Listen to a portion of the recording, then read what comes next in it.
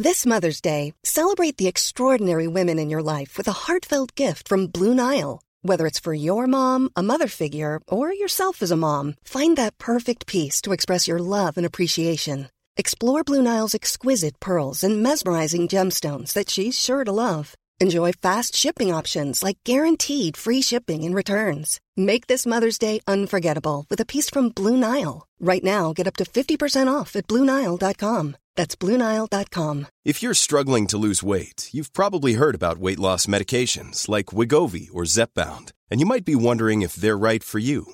Meet PlushCare, a leading telehealth provider with doctors who are there for you day and night to partner with you in your weight loss journey.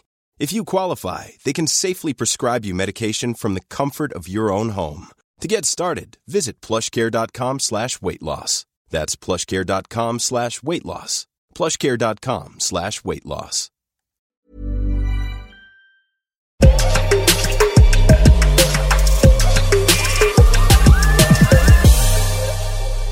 Yahoo Sports Hockey Podcast, Justin Cuthbert and Julian McKenzie. For the first Sunday of the regular season, the NHL season is underway. We are coming at you every week, and we are so excited to have Julian on every week, even though, man, there's a lot of things, a lot of boxes to check on your week, dude. I mean, I'm glad we locked you in early.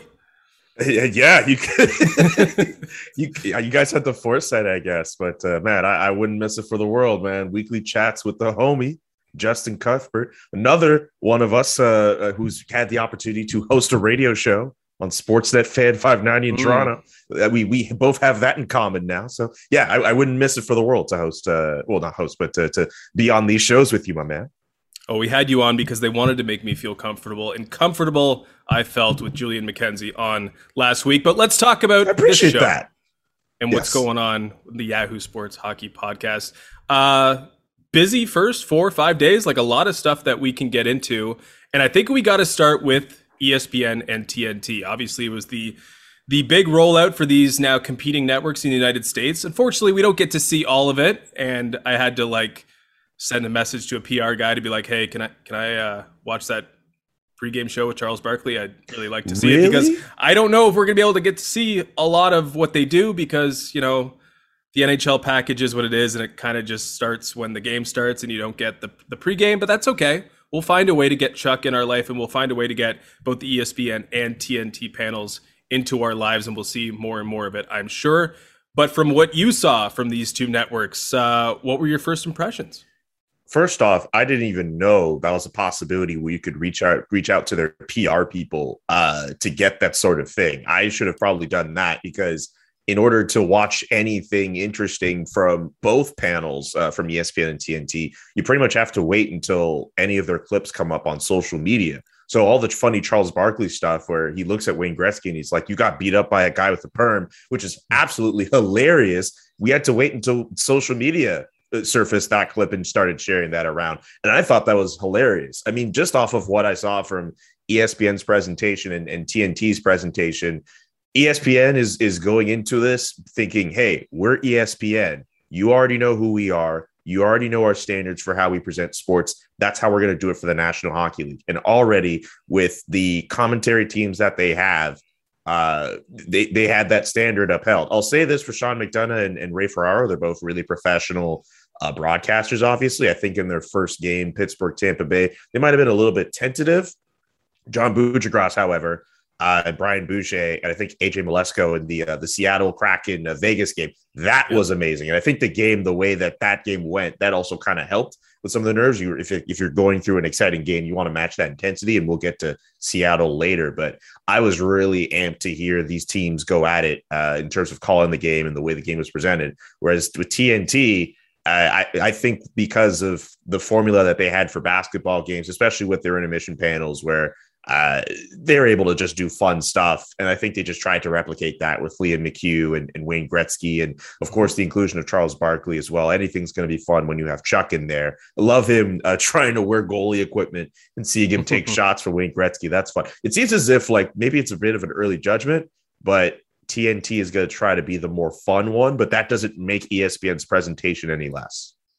Yeah, I mean, I think both brands sort of stuck to their identities, which I really, really liked. If you told me that beforehand, though, I would have been like, wow, TNT. I mean, I don't know if you should be going that route, but I actually think they were really, really effective in what they were trying to do, which was just to simply have fun.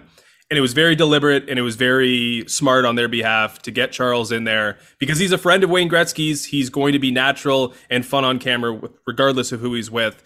And it worked really, really, really well. I mean, you mentioned the perm. I mean, I think one of the things that worked the best from TNT was the fact that they really tried to humanize Gretzky right off the bat. Now, there was a lot at the start. It was like, deferring to Gretzky. But once Barkley got on there, everyone just started making fun of Wayne Gretzky. And for that show to work, he has to be like Shaq or Chuck.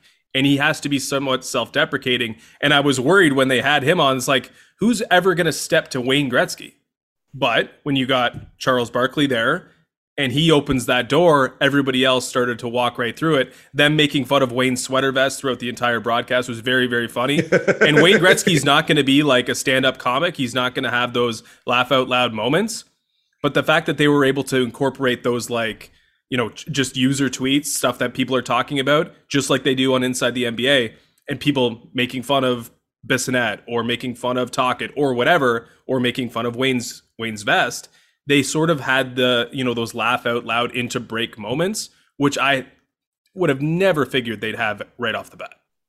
And if they keep doing that, then we're going to see way more moments, whether you have to talk to TNT's PR person to get them or on social media, where we're going to see them just have a grand old time. And it looks as if they have the right chemistry with some of the guys that they have. And, also shout out to their play-by-play teams as well. I don't remember them all off the bat, but I know Kenny Albert's doing some stuff with them as well. They have a pretty solid team covering the NHL. And I'll give them props for this. Between them and ESPN, they have the better score bug. Like I love the design, and they have a shot counter. And I don't mean to go inside baseball. The score bug, obviously the scoreboard, which you see on TV. We've been spoiled over the last few years watching games and knowing how many shots are given between each side. Like, I don't think you could do what ESPN is doing right now and have a game where you're like, okay, well, we know what the score is, but I have no clue if this team is up 2-0. Those are the only two shots they've had all game. I know they tried to show the shots at different points and they hide it not too long after, but nah, keep it up. Keep it up there, because I think in this day and age of information, the more we're able to know during a game, the better. Obviously, you have to do it in some sleek ways where it's not, taking up the entirety of the screen, but ESPN shouldn't stray away from showing us more and more information and letting it stay there. And TNT, at least from what I've seen so far, they've been willing to do that. Speaking of sleek, we won't get into Sportsnet's changes if there are. Well, there are a couple changes, but their new graphics, beautiful. And the guys that are they're all wearing beautiful suits now. They just decided to be really stylish. There's one guy in the play-by-play booth who's not stylish at all, but we'll just see if he ever comes around on that. He didn't take any tips from you. Oh, I definitely don't have it either. He's got to hook up with Sean McKenzie. That's probably the only chance. Anyway, no relation, TNT, by the way. No relation. Not at all. Neither to Bob, right? No. He's my brother. He's apparently brother from another mother, but that's as far as it goes, apparently. Okay. I mean, maybe he can welcome you into the family at any point, but we'll see if we ever get there. I think so. Anyway, sorry for cutting you off. No, it's all good. TNT, I'll just try to tie up my thoughts and we can move over to ESPN a little bit. I know we've been jumping around here, but you mentioned the in-game, very professional, right? It's it's NBC retreads. I don't mean retread in too negative a tone, but it's just professional broadcasters that can stand in and give you a good call at the game, which is exactly what they have for NBA, where it's two sort of different feels. It's a very professional broadcast, and then it's hijinks in the panel. And I think that sort of gives you a best of both worlds scenario, because I don't really want silliness during the game, but I do welcome it into the intermissions. For ESPN, the panel didn't stand out as much. I am a little reluctant to be a media critic, even though I acted like one writing this week. But their panel certainly not as strong.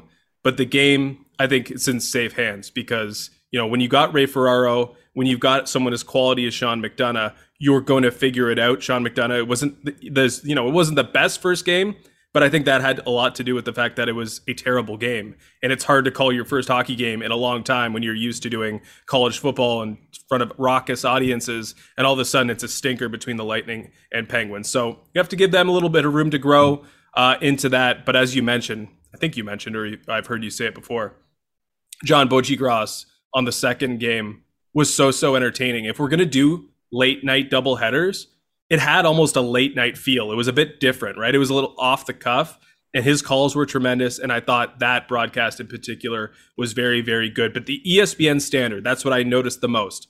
Were they going to live up to the standard with hockey? Are they going to put all the investment in? And I think we saw that with Justin Bieber telling the story of the NHL on ESPN theme right away. I mean, that is high profile stuff, and that's what we need hockey to have more of. That was the sort of perfect introduction for me. I'll just say this about the NHL on ESPN song. It is highly underrated. Like, I know we have the music for Sportsnet, and TSN has the,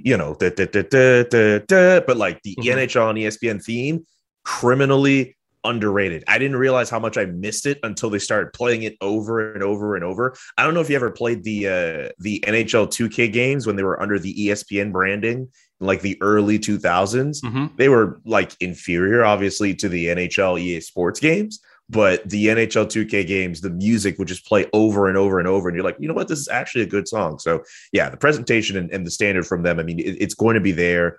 I'm trying to think. You're right. The panelists didn't necessarily stand out as much. I am still kind of surprised that John Tortorella, I understand, he's not really in a job right now, but he ended up there. I kind of thought he was going to swear off doing media stuff after the whole TSN experiment from a few years ago, but maybe it's because he doesn't have to worry about doing the quiz. That's why he signed on with ESPN. But he's looked as if he's been great. And I know we'll touch up on this later, but when they were talking about Matisse Kivelix from the now deceased former goaltender for the Columbus Blue Jackets, seeing his emotion with Emily Kaplan and John Bojigras, that was a really touching moment, and it was good for them to approach that matter in the way that they did.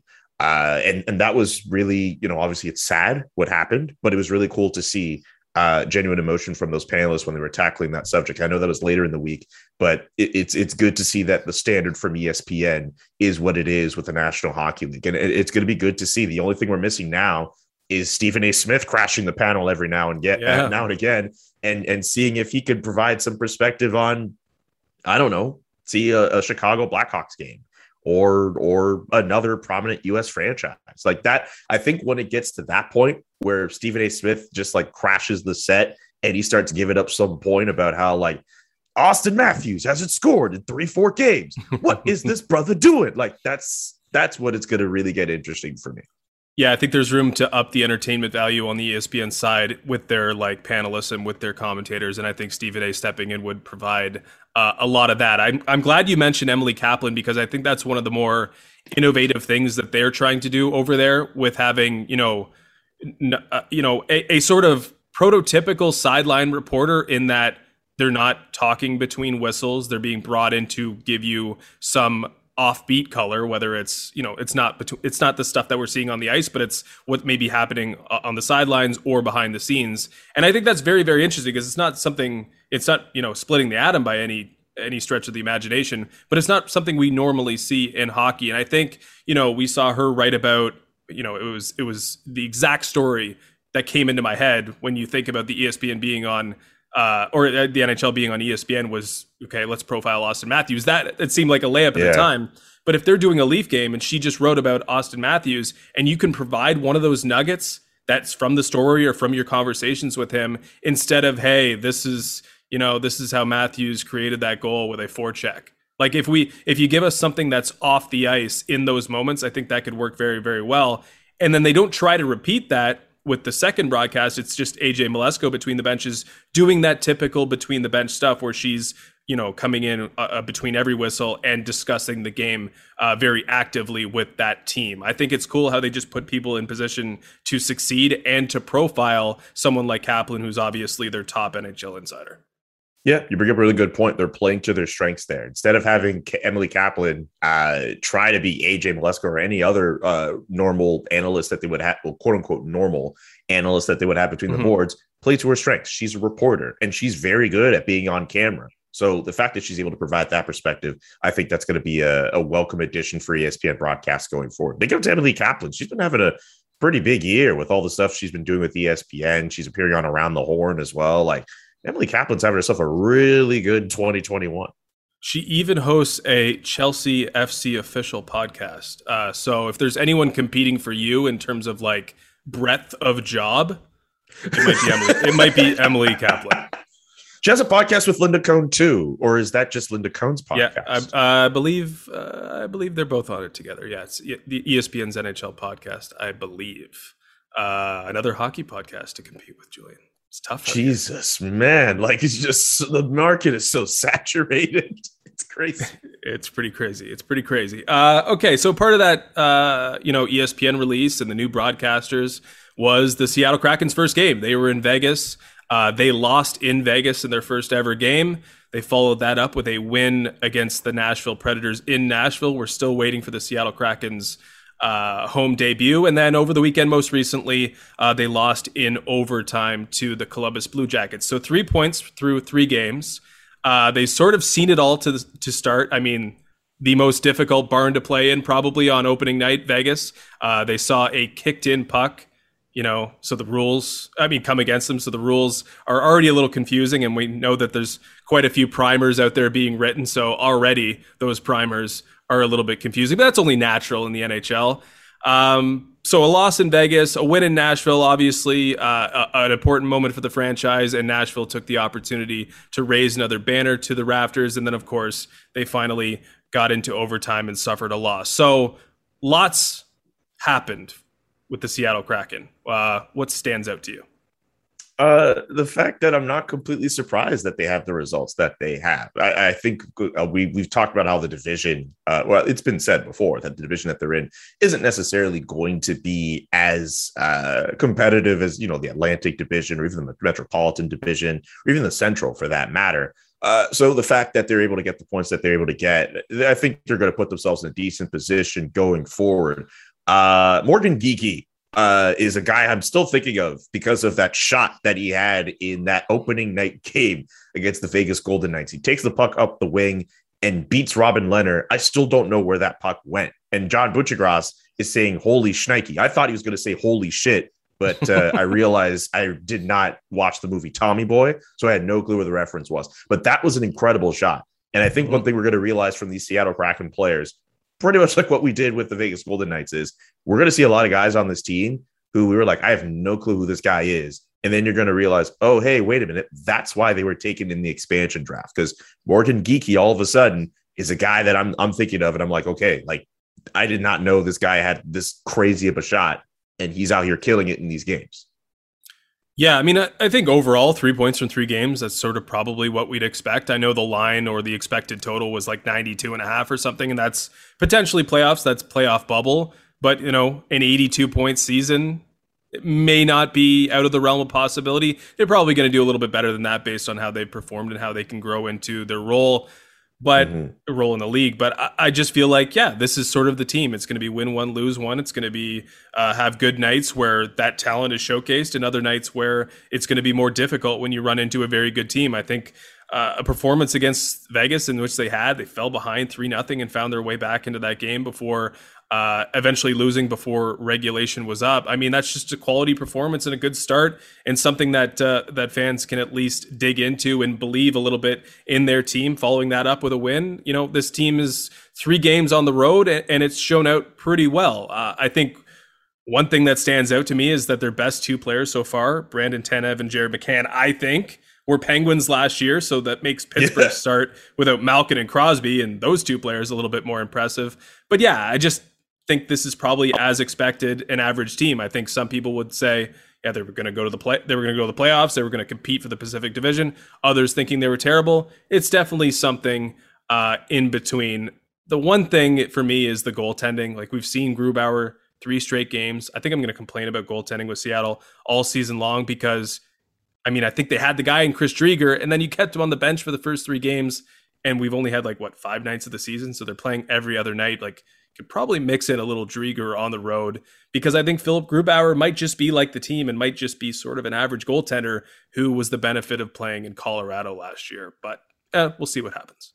Yeah, but just the fact that if you have Chris Driedger, who we all saw what he did in Florida, he was pretty decent, and Philip Grubauer is Philip Grubauer. Like Seattle, if they really run those goalies right, you have yourself a really good 1A, 1B tandem in that. So, yeah, that is strange that they would have Philip Grubauer go for all those games. I can't imagine what Chris Driedger is feeling. I mean, you know what? I'm not him, but I would have thought if I was him, I would be going into this year being, you know what, I'm the starter. And then Philip Grubauer comes in and you're like, wait a minute. I thought I was going to get it. I mean, even the money he was getting, you'd think, okay, well, that's not a bad money for a starter in the National Hockey League. And now he's found himself in a position where he's going to be riding pine to another goaltender, a capable goaltender in Philip Grubauer. But it'd be cool to see Seattle kind of run those two goalies back and forth. And that might actually help their cause going forward. But sometimes I get it. Some teams like the consistency of having one guy to think of as opposed to two, but they have two really capable goaltenders that they could probably run. Yeah, and if you're Drake, I mean, you signed, I think, a 3-year extension or a 3-year contract when you got to Seattle, and then they signed Grubauer for 6, and you're thinking you have your platform, your launch point to having a great career, and now you're pretty clearly not even a 1B. You're a 2 at least to start this year. So we'll see what happens. I think there's room for things to change a little bit there, but I think what we know what we're going to get from Seattle. I think they're going to be a game team, and I think they're going to give people fits, but also I think their ceiling might be fairly fixed, but maybe it's too early to make those calls. Okay, let's move on to just whatever's top of mind. I wrote down here that I'm going to ask you, are the Habs the worst team in the league after an 0-3 start? So I can let you go on that in terms of what stands out through 4 or 5 nights here in the regular season, but you can take this any way you want. But eventually you're going to have to answer that question if the Habs are the worst team in the league.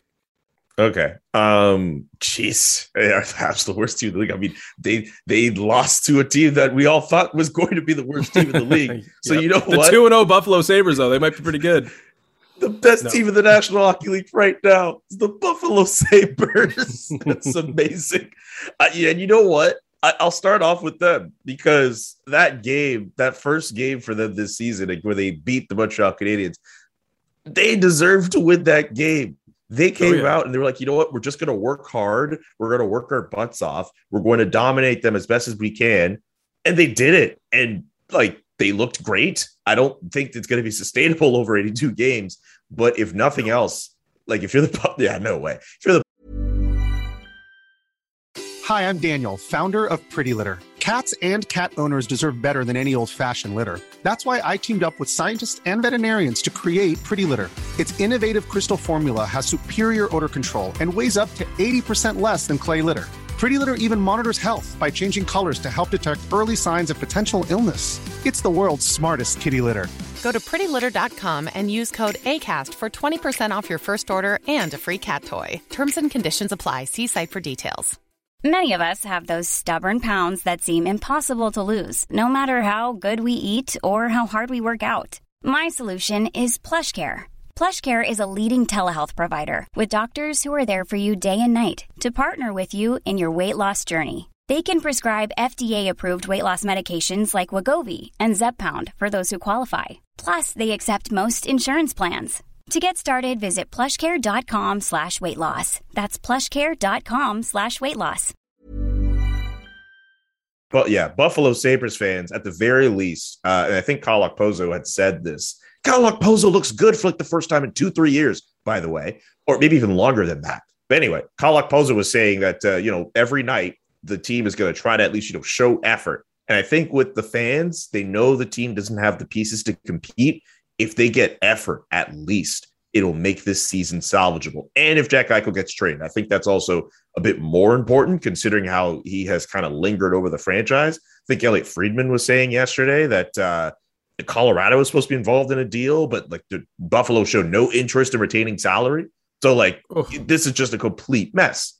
You know what I'm saying? Buffalo right now, it's not fun to be a Sabres fan. So if the games at the very least are somewhat, if the players show effort, if they show something, it could at least be a bit salvageable. And the fact that they've got the 2 wins in the bank that they have, it for at least one fleeting moment, you can feel good being a Buffalo Sabres fan. I'm thinking of Dwayne, the guy who made that funny phone call about the Sabres, about the knockoff jerseys all those years ago. I think he has a podcast. It feels pretty good to be Dwayne right now. Yeah, I mean, whatever happens, they'll always have this half week where they jumped out to a 2-0 record. I think they have 7 goals for and just 2 against. They're just behind Florida on a technicality, just because Florida has scored more goals thus far. But both are 2-0 and seated atop the Atlantic Division. Who would have ever thought the Buffalo Sabres would ever be in that position? But, the Montreal-Arizona start was at least somewhat favorable. In terms of things that stand out for me, the New York Islanders being 0-2, -7 goal differential. They lost to 2 good teams in Florida and Carolina, but still unexpected. And I don't think they played till Tuesday, so Barry Trotz is going to have a lot of time to stew over this. I think it's Chicago. They just might blow the absolute doors off Chicago to start next week, and we might see the Islanders get back to being the Islanders. I think the Edmonton Oilers look quite good. I mean, lots of attention, obviously, to those forwards that we always talk about, but it's a really solid forward group. And I think a guy like Derek Ryan, no attention paid to him at all in the offseason, but maybe one of the underrated additions this offseason. He just does a lot of things that no Oiler ever does, which is like play smart defensive hockey and kill penalties and be trusted on in big situations. So I think they made a quality move there. Jack Hughes' stick toss was the best thing I've not just seen this season, but perhaps ever. That was awesome and something we definitely need more of. It's just 1 win over Chicago, but New Jersey looks like it could have potential, if not just be very, very exciting. And Jack Hughes may be primed for a big breakout season. But the number one thing for me is like, what's going on with the Winnipeg Jets? It's only 2 games and 2 losses in California to Anaheim and San Jose. Penalty killing, just getting torched. I mean, this is a Hellebuck looking shaky. This is a team that I had a lot of, hope for. I believe they could potentially go to, an Eastern or Western Conference final, really compete this year. And that's still possible, obviously, but they've looked really shaky out of the gate. And I'm kind of unsure why. Mark Scheifele obviously missing the first game with suspension, but this team you'd think would have been just bursting at the seams to get going. And it's just been a really tough start for them. I just want to say about the Winnipeg Jets core, like if they don't do it this year, like I don't know if I could believe in this team anymore. I think they have the great crop of forwards. They improved their defense this year. They should have the best goaltender in the league in Connor Hellebuck. And this is a team that it's not as if they're trying to make playoff runs like happen for them. They've been to the playoffs before. It's the standard in Winnipeg right now with the core that they had. If they can't find a way to at least get to the 3rd round this year, I'm not sure how much I can truly believe in this team anymore. That's just maybe it's just a bit of a reactionary take, and I understand it's really early in the year, but the Winnipeg Jets and the talent that they have, this should be a team that should be able to go far this year. They no excuses this year. Yeah, definitely. And I'm just, you'd think there'd be that urgency, right? You'd think that'd be the urgency right of the get. 2 gettable teams at Anaheim and San Jose. Maybe they are better than I or others are giving them credit for, but still just not the start that we probably envisioned. You have avoided it to this point, but let's get a little bit of a deep dive, your opinion on Montreal before we move on to the Charlie McAvoy and Brady Tkachuk contracts. They do not look good. Their defense looks slow. Their opponents have found ways to neutralize some of their better forwards, and particularly on the power play, which they still do not have a power play goal to this point. The Canadians do not look good. I know it's 3 games, but they do not look good. One stat that has been burning in my head all week from my colleague Arpin Basu, I think only like 15 teams or a number of teams have started the year 0-3 over the last 5 seasons, and only 4 of them have made the playoffs, and 2 of them were Chicago and Minnesota, who made the playoffs thanks to the pandemic. Like, it's pretty dire. I mean, maybe it's a bit maybe it's a bit much to say it's dire, but I think if you've watched all 3 of these Canadians games to this point, 3 goals in one in each of those games, 2 of them coming from Jonathan Drouin, who, good on him. I still think he'll be the good feel-good story of the year because of the fact he's been able to play in light of all the anxiety issues that he's been dealing with. But nothing from Nick Suzuki, nothing from Cole Caulfield. Mike Hoffman's still not in the lineup yet. There's a lot left to be desired for the Montreal Canadiens. They do not look good to start off. And that Buffalo Sabres loss, I think, might be one of the more embarrassing performances this team has put on in quite some time. They've shown that they have tried their absolute best to play up to competition, but when it comes to teams that are supposed to be lesser than them, they just I don't know what it is. They play down and they lose to that competition. It's been happening for the last few years, and it's come back again. Like this Canadiens team, through 3 games, they definitely look like among the worst teams in the National Hockey League. It is 3 games, but it doesn't look good. Yeah, I mean, we discussed expectations with Winnipeg and how they might approach this season. Maybe there's naturally a bit of a letdown after going to the Stanley Cup final and not winning it. We see teams that go to the Stanley Cup final return the next season and do not, meet expectations or even come close to having the same success. But you'd think with things that have happened with Carey Price, Shea Weber leaving, that there might be some, groundswell of, okay, let's step up here. We have to step up because we're missing these guys, and we need to be better if we're going to have success this season. And I don't know if that inspiration or ambition has been shown so far. I'll say this. I think because of the fact that those 2 guys are gone, and Phil Deneau as well, I don't know if they're really able to play that same style that worked for them in the playoffs as well, or just they're being exposed, I guess. It's just, and that's not to say Jake Allen hasn't played well. I think he's played just fine in the 2 of the 3 games that the team has played so far. Shea Weber, I think the fact that teams are able to kind of have their way in the blue paint, like he would definitely be needed. But even at that, like this defense has needed to become more mobile. Jeff Petrie and David Savard are way too slow out there, and they're constantly getting burned by opposing players. They needed some more reinforcements at the back end, and even some of their younger guys like Alexander Romanov, who last year, like in his first season at the beginning of the year, a lot of people were looking at him and saying, hey, you know what? He has the tools. He could be it. He's been shaky to start off the year. I think the defense has been the weakest point for this Montreal Canadiens team. And I think the fact that even though having Carey Price would make a bit of a difference, even if they kept Philip Deneau would make a bit of a difference. I think keeping Corey Perry would have also made a bit of a difference as well. I think there are just some other flaws in this team that Marc Bergevin should have probably addressed to this point to ensure that they wouldn't have an 0-3 start. But then again, it is only 3 games. Yeah, it's only 3 games, but this is a big week coming up for Montreal. You'd know better than me who they have on the schedule. But falling behind 5 games very quickly, 5-6 games in this division. I mean, we saw Tampa look shaky off the bat. They've responded with 2 wins. Florida looks like the team that we expect, and Toronto hasn't looked that good. They've been without Auston Matthews, but they have 2 wins from 3 games, and Boston won its opener. So things are going to get competitive quick. Even Detroit looks like it wants to be a competitive team this year. And we have mentioned that's Buffalo's 2-0, but probably don't have to worry too much about Buffalo. 2 major contracts signed in the lead up to the season, or as the season has begun. 2 big extensions for very, very important players for their organizations, and they both happen to play in the Atlantic Division as well. Charlie McAvoy, I believe it was 8 years, $9.5 million, a huge deal, and really kind of the going rate for elite defensemen in the NHL nowadays, which it's kind of inflated. It seems like it's too much for all these guys, but certainly McAvoy belongs in that category. And then Brady Tkachuk, right before the opener for the Ottawa Senators, signed, I believe, 7 years for just over $8 million.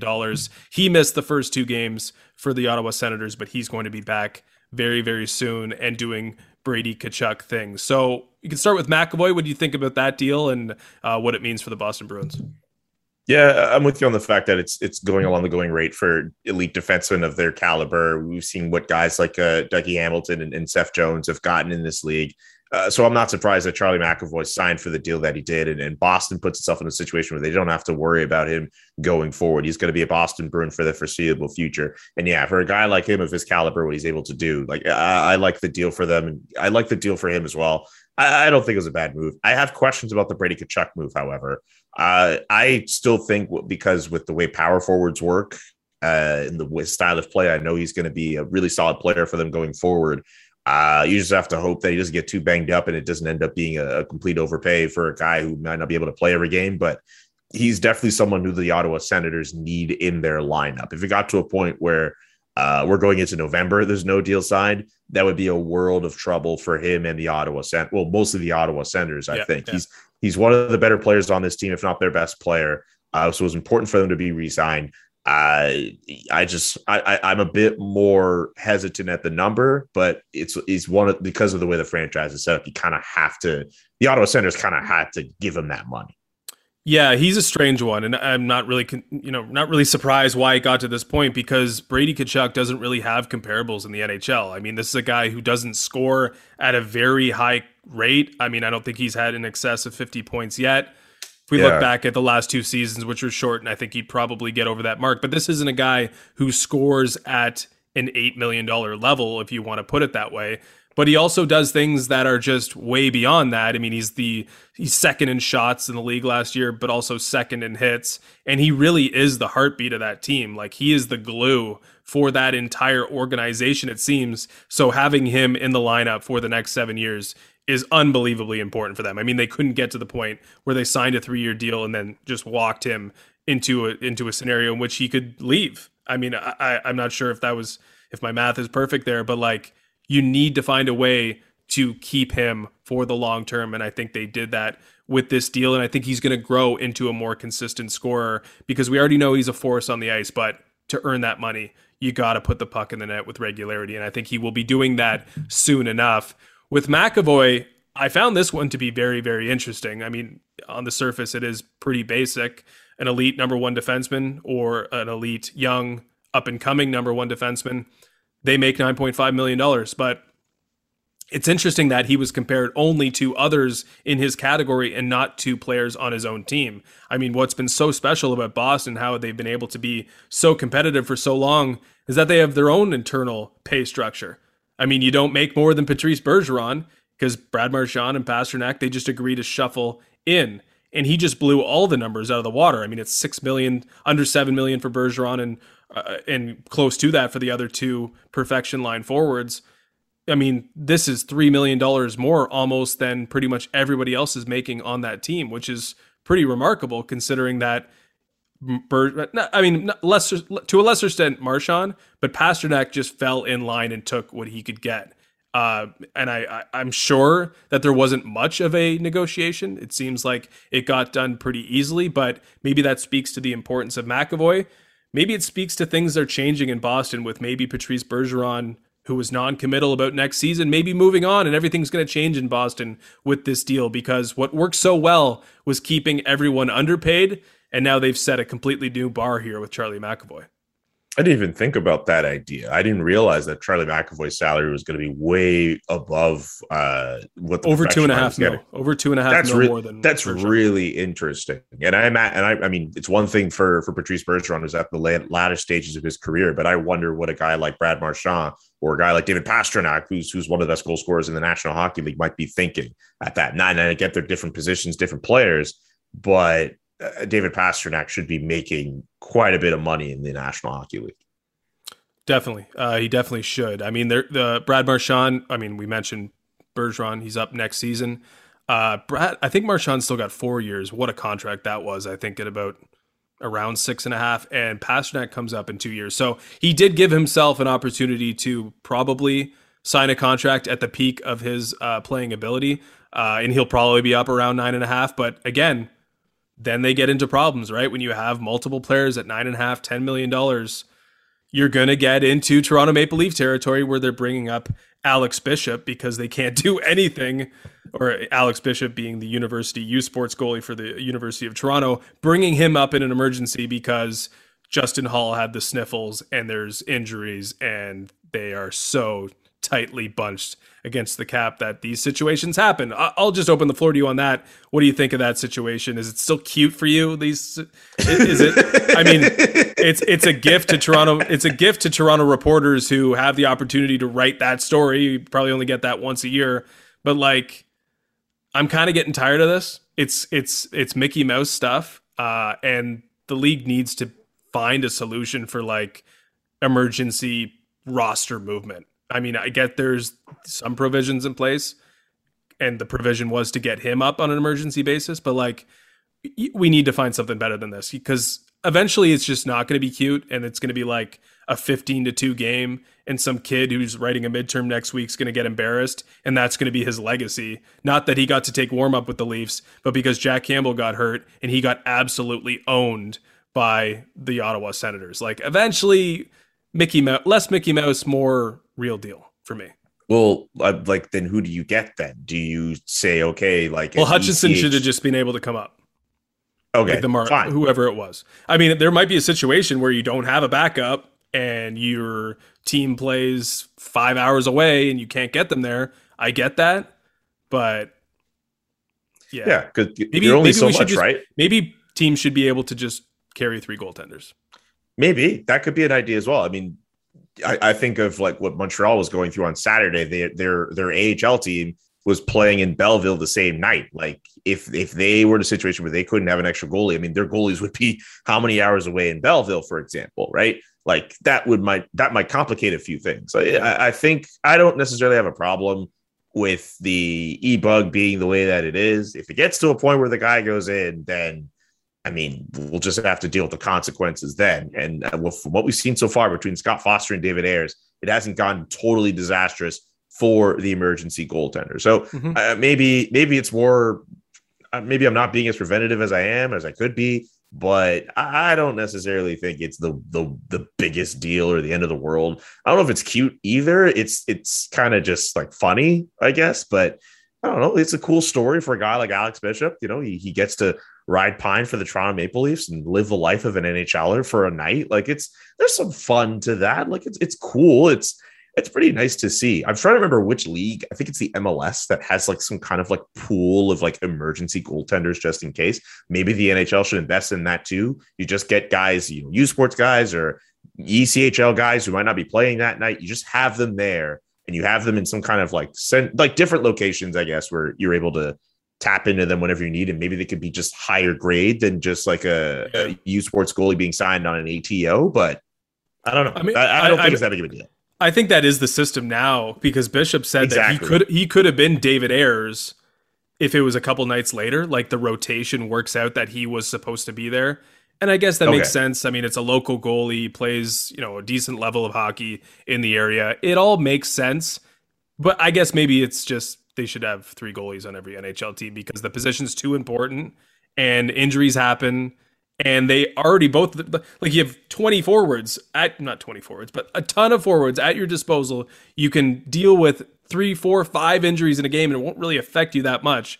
But one goaltender injury, and then it's all of a sudden it's panic because if something else happens, you need to get someone for the rafters to come down to dress so that they have the opportunity to play. Maybe I'm just a little bit bitter still at the David Ayres late night circuit, which I thought was just absolutely ridiculous. You were bitter at that? I still think it was really fun. It was the worst moment of the season for the team that cuts your checks.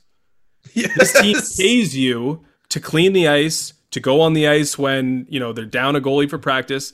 They pay you, and you are rubbing it in their face on Stephen Colbert and James Corden. Come on, you wouldn't do the same thing. I mean, it was the worst moment of the season for the team. Was he really rubbing it in though? Like he was like, from what I saw from David Ayres, he's just standing there. He's like, this was kind of a weird moment. This was awesome for me. Like, I understand that, like, okay, he works for the organization and all of that. But here's something else I'll bring up too. You don't think that Toronto would have stepped in and be like, hey, look, you're embarrassing us right now. Like, I'm surprised they didn't. I'm honestly surprised they didn't. I mean, yeah, but like David Ayres, it was a great moment for him. It's fun. It can be turned into a movie now, which I think it is. Exactly. If the Leafs said to me, if after I did that and I was I'd be like, okay, I won't clean your ice anymore, and I'll just sell my script to whatever movie. Like, I don't care. I get that, but like it was just like it was so bad it's such a bad look on the organization, and then the guy who cleans the ice is just using it to monetizing every last second of it. I thought it was a bit of a strange situation. Hold on a second. You're an organization who pays Mitch Marner almost $11 million, but you mad at the guy who beat him on an ATO? I think some of that anger and that bitterness is misplaced. You know what I'm saying? Like, I think that's misplaced. No doubt. But when there's a book written about the failures of this regime, David Ayres will have a chapter in it. David Ayres will have a chapter in it.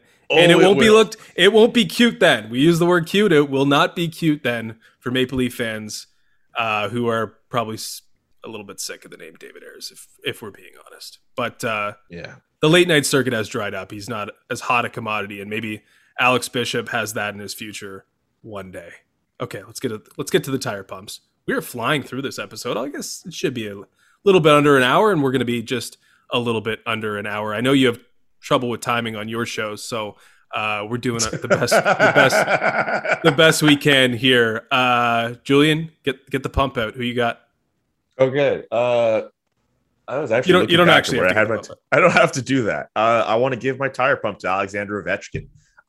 This year, for whatever reason, we have totally magnified his goal scoring chase with history as he seeks to be the all-time leading goal scorer for the National Hockey League. And he's already off to a good start, 3 goals in 2 games. And he's not too far off from passing Brett Hull to be 4th all time. If he really plays his cards right, he could end the season 3rd behind Gordie Howe and Wayne Gretzky. Alexander Ovechkin, as far as I'm concerned, if I'm a member of the Washington Capitals, I'm doing everything in my power to ensure that he gets that goal scoring record. I am feeding him pucks.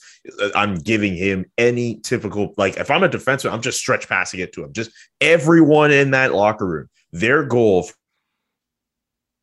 it should be to ensure that Alexander Ovechkin is in a position to break that goal scoring record. I can go in on all the different coaches that he's had in the past that have slowed his progress towards that mighty record, the Adam Oates of the world, the Dale Hunters of the world, but we don't need to do that here on the Yahoo Sports Hockey Podcast.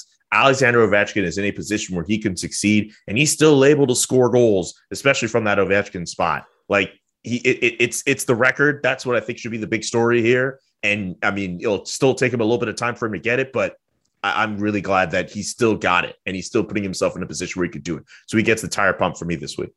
Was it a power play and a shorthanded goal in the opener? I believe. Anyway, he's scoring all different ways, and he's going to continue scoring from that power play spot. I don't think you have to bemoan previous coaches because he's going to get there. He's going to break Gretzky's record. And what's really cool, and we didn't talk about it when we went through ESPN and TNT, is that Wayne Gretzky's going to be there the entire time that this happens. It's going to happen in the next 4 or 5 years. Wayne Gretzky, we think, is going to be on the panel for the next few years at least. Maybe he gets to 4, 5, 6 years.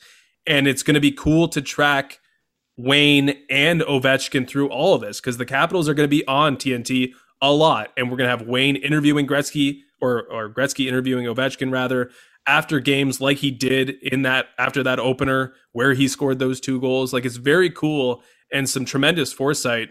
Not that you'd ever turn down Wayne regardless, but the fact that he's going to be there is such a little carrot for TNT here. It's so cool that he's going to be talking about the record as it's being broken. And I think there's no doubt Ovechkin's going to get there. I don't know how long it's going to take, but he's going to continue to score 40 goals a season until he gets it.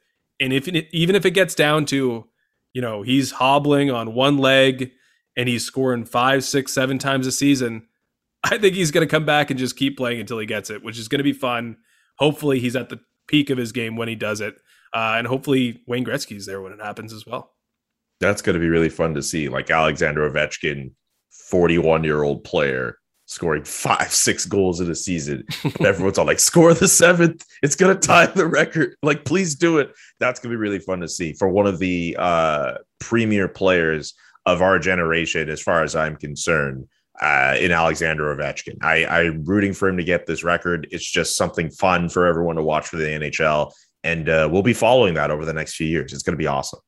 I really want it to be from when he breaks it from the power play, like on ESPN or TNT, like just a big moment, something like everyone will remember. You'll remember where you were when Ovechkin breaks Gretzky's record. And I hope the goal, we're getting ahead of ourselves, but the goal, matches the moment because it's going to be an incredible moment. As for my tire pump, my favorite stories seem to be coming out of Columbus, weirdly, where the Blue Jackets are 2-0. We had Patrik Laine showing off his personality with one of the best arrivals in NHL history. And we're getting arrivals here, too, with ESPN and TNT, who are getting cameras out there, waiting for guys to come in, which is another NBA thing. Again, the script for TNT staying the same and working.